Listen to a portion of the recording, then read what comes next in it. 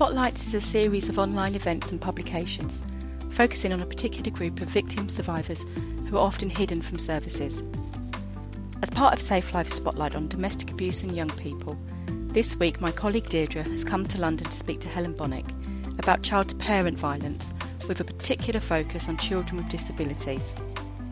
Helen has worked as a social worker since 1983, but since completing her MA in parent violence in 2004, she has dedicated her career to helping professionals, young people and their parents better understand and respond to child-to-parent abuse through her website, Holes in the Wall. Today we'll be exploring what child-to-parent violence is through the lens of disability, be that a physical disability or a learning disability. We hope that you find it both interesting and informative.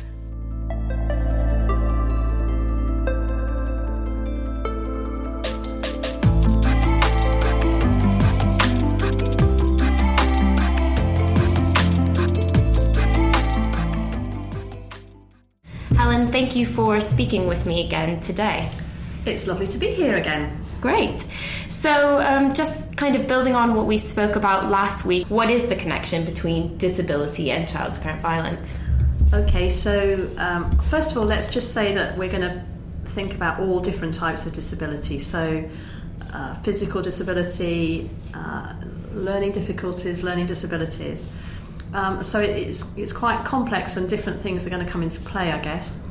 And we need to think about children and young people as being first and foremost children. So they will have all the other stuff that's going on in their lives that will be impacting any child. So perhaps an experience of domestic violence in their past, or perhaps neglect or abuse, or perhaps some other traumatic experience that they've experienced. But then on top of that, they have an added level of disability, and that can then bring its own, shall we say, trauma or contributory factors. So we're not talking about here a cause between disability and child-to-parent violence. I think it's really important to say that this would be a link. But we can't say because you're disabled you're going to be violent towards your parents, and that's really important. And there will be many families with a child who has a disability of any kind where there's no experience of violence or abuse. Great. So I think I asked a similar question in the previous podcast, which is there are a lot of understandable reasons why a disabled child might lash out in anger or frustration at their parent or carer, the person that's closest to them. What is the difference between that happening and actual child-to-parent violence as it's defined? So one of the really key things is going to be about consistency and whether whether a family is having to change their behaviour and their lifestyle. And obviously having a disabled child means that you've changed lots of elements of your lifestyle already. But if the violence and abuse is consistent and it follows a pattern and it's perhaps escalating, and it's meaning that you're confined, your behaviour, your normal socialisation is impacted, then I think, as you said, very similar to last time, that's actually what we're talking about. It's not the kind of limbs flailing or the kind of the inarticulated frustration, perhaps, but much more serious than that. There are some parents will talk about two distinct types. So they perhaps even in their own child they might recognise that there are some times when their child is having a colossal meltdown and really has no control over what's going on. Something has happened, perhaps something's triggered some behaviour or just a real anxiety for them or pain or frustration, and they just kind of lose it. And that might be about, a child may become very verbally abusive. So sometimes there is a very definite intent to change what's going on in the way that the family dynamics are. So yes, I think the consistency of behaviour will set it apart from just the lashing out and the one-off thing. But we've got a bit of nuance coming in already about how we're understanding what's going on. Yeah, it sounds like from what you're saying, it's a mixture of things. It's that kind of lack of control and lashing out and anger, frustration, but then there are elements where they are being intentional about what they're doing. I think it is sometimes quite difficult to say what's going on, and parents will say, and it may be it's going to be different for each young person. Yep. It might be different in a different situation. Something's happened during the day. So a child, perhaps, let's say, on the autistic spectrum, may really, really struggle at school, and but may, because they've got really good support perhaps at school, kind of manage to hold it all together. Perhaps the school are really understanding, have got a really impressive support plan in place, but that whole effort of holding it together may just be too exhausting. A child comes home and they're now safe, they can now express their feelings, they can now express their frustration, they can now kind of let it all go. So is that about exerting power and control? Is that about intent? I don't know. That feels like I can be real. I feel safe now. In another situation, you might have a child who very deliberately needs to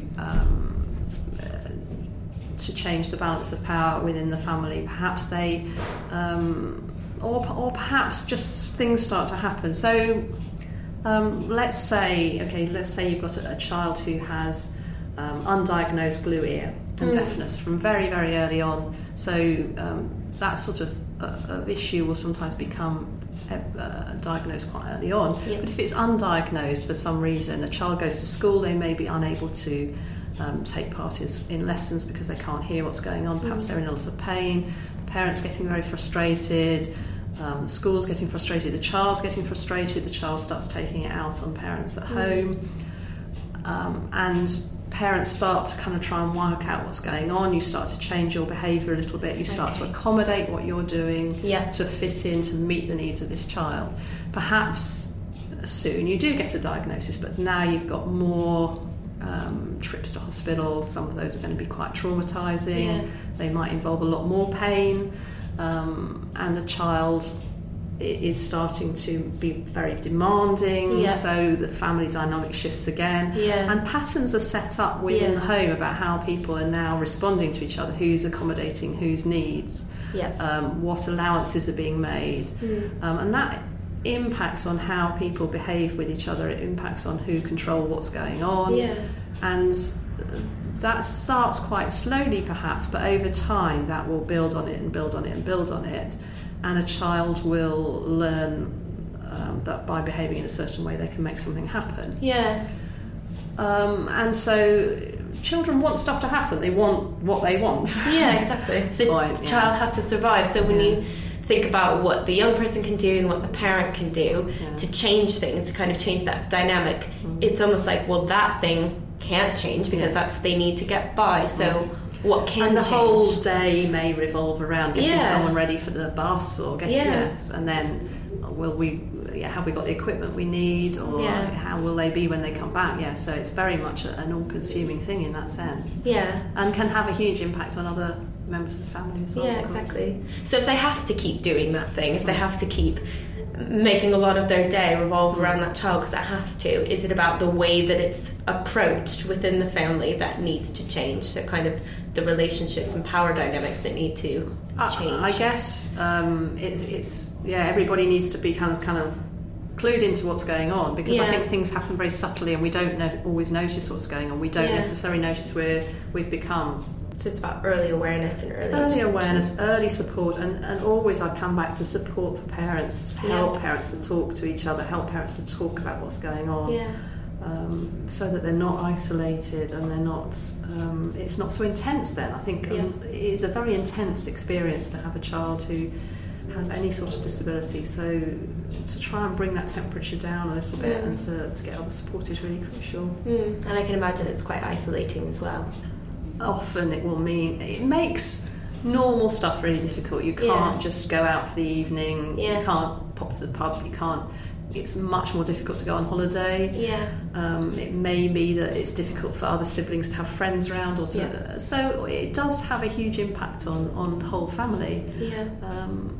And of course for the parents there's all the pressure there, and we know that in many families that stress, that pressure, that disagreement as to the best way of doing things can lead to families splitting up often as well. So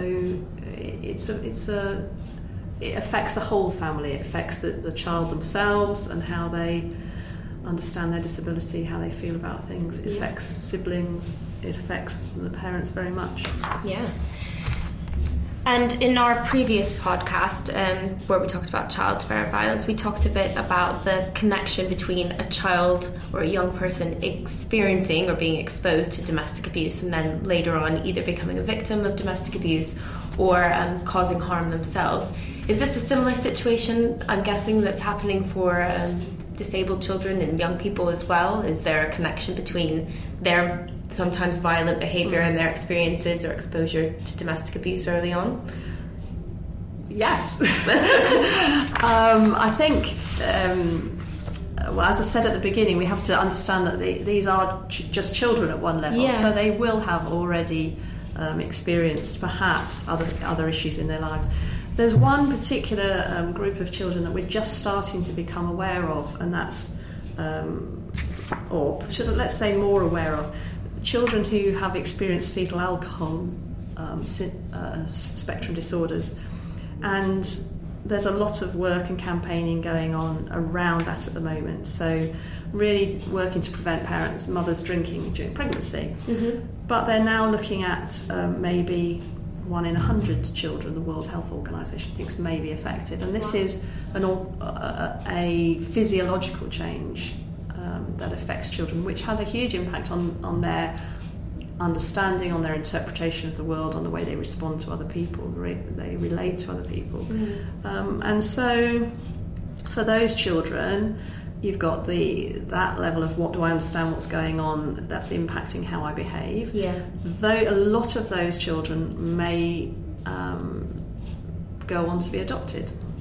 So you've now got an added layer of separation and loss for those children, and then they may move between a number of foster parents before they're adopted, so you've got that layer of trauma going on.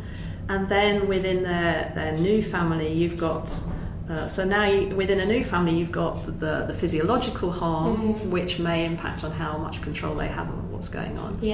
The way the lack of understanding, which means we may be responding to it wrong. You've got layers of loss and trauma, which will be impacting, we know, separately on a child's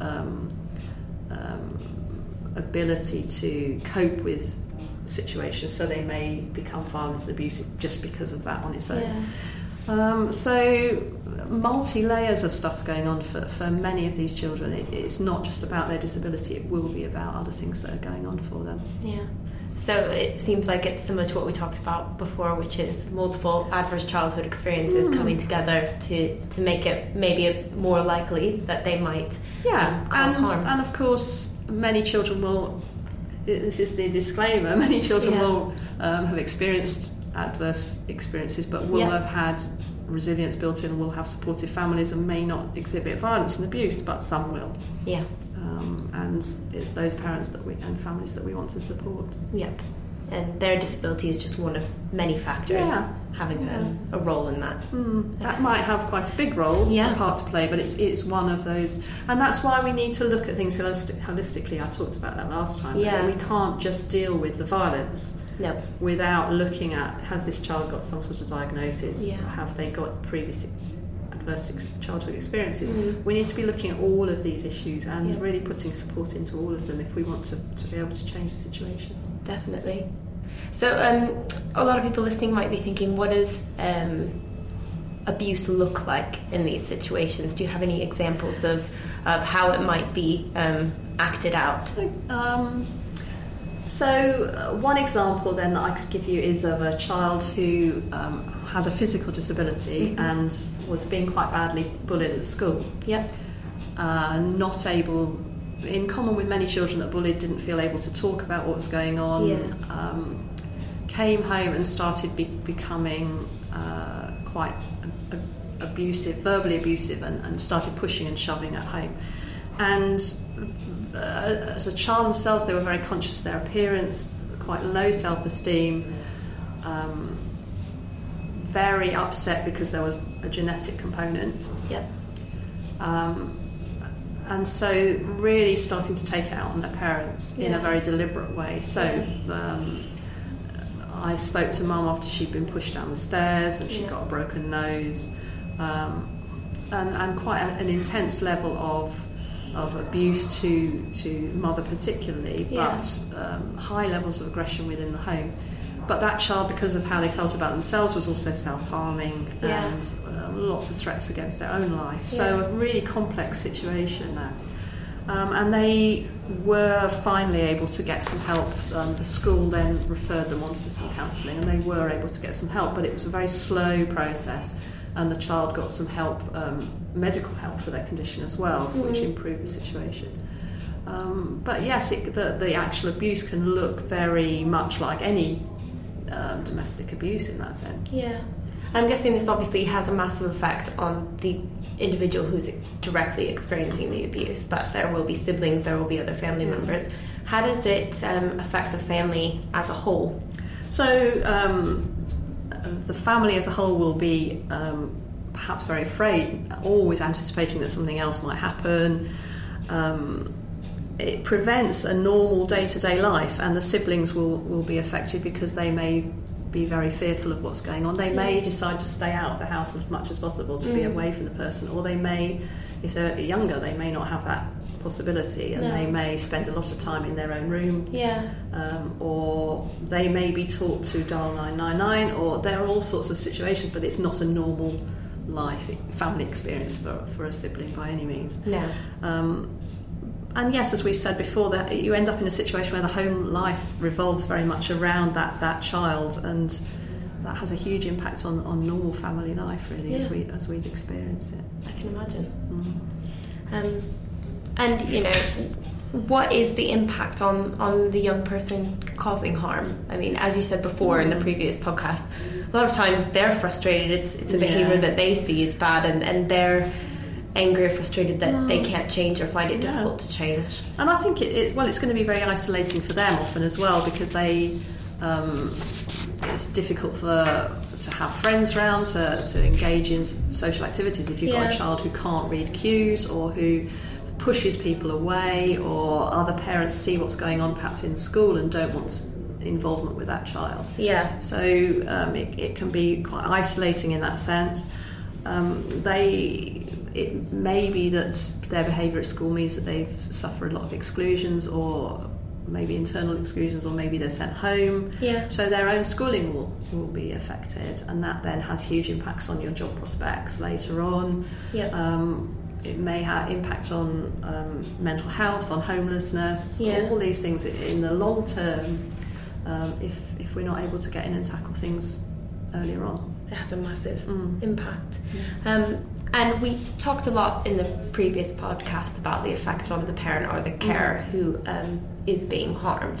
And like we talked about before, they feel obviously a sense of responsibility for their child. They have a legal responsibility for them. But I think there's an added layer when it comes to disability as well, whereas they are oftentimes their main carer and have that level of responsibility. So when that child that they're caring for is being severely abusive, what can they do? I mean, again, it's about trying to make sure other people know what's going on. And speaking up quite early on in order to get any sort of support. It is a really serious problem, because they may be the main carer, but it may mean that they lose their work because they've got to stay at home more, or maybe they lose their job because they're always having to take time off because the child is always excluded from school, or maybe because they don't want to be seen in work with a black eye, and so they start having more and more time off. And so things can get very complicated like that. But yes, to be responsible for that person, you can't just give up on that somehow as a parent. There is, I mean, with perhaps more with disability, we have got recognition of the need for respite care for some young people. So some young people will go perhaps to residential schools or to short breaks in the holidays, and that can be really valuable, that period of just being able to breathe, to focus on the other children. And for some that might be enough, that they've got their strength, they can cope with the rest of everything if they've got that breather, if they've got someone that's hearing them. But it needs to be done in a really planned and supportive way, so that the young person then doesn't feel more angry suddenly you could have more control because you know your parents can't cope with you. So it needs to be done in a planned and supportive way, and with recognition of all of the issues, really. Definitely. So that kind of leads on to the next question, which is what do you think the response should be from professionals for the young person causing harm, but also for the parents? What would kind of the ideal holistic response be? So again, we're looking at a need for a clearer understanding of the multiple issues that are involved, and not just trying to deal with one of the issues. And each of those might need a separate therapeutic response. So it might be that a young person has work with someone to deal with their trauma, but they also need work to deal with their experience of domestic violence. But they might also, the family might need help around de-escalation techniques, how to manage a child who's having a meltdown because of the trauma, the triggers and the unbelievable stress they're under at that moment. How can you help that child to calm down in a safe way, so that everybody around you is safe?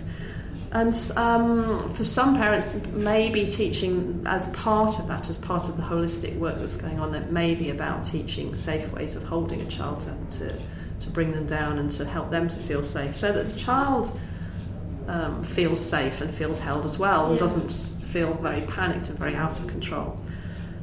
We've talked about respite. I think we're back to talking about the need for developing awareness across all agencies and developing response, so that wherever a parent goes for help, people understand what the issues are and can offer at least a basic first line response, and then maybe refer them on to somewhere else. But that understanding is so crucial, and sadly we still aren't at that level where everybody understands what's going on. And I think a lot of people are beginning to understand domestic abuse as a whole, but then when you get into the nuances of child-to-parent violence... it messes with our heads, doesn't it? Because it's just so out of our thinking that that's not what children do, that's not what families do. That's not how my family was, you know. So you think, no, I think I've heard you wrong. I think you're talking about something else. But they need to be listened to and understood and believed, it sounds like. Great. Okay, well, thank you very much for joining me today to talk about this very interesting and important issue. Thank you for having me, and I really hope that this Spotlight feature is successful and brings about greater awareness of the needs of young people. Thank you, so do we. I think you've made it more successful by joining us. And if people want to find out more, they can go to your website, holesinthewall.co.uk. Yep, great.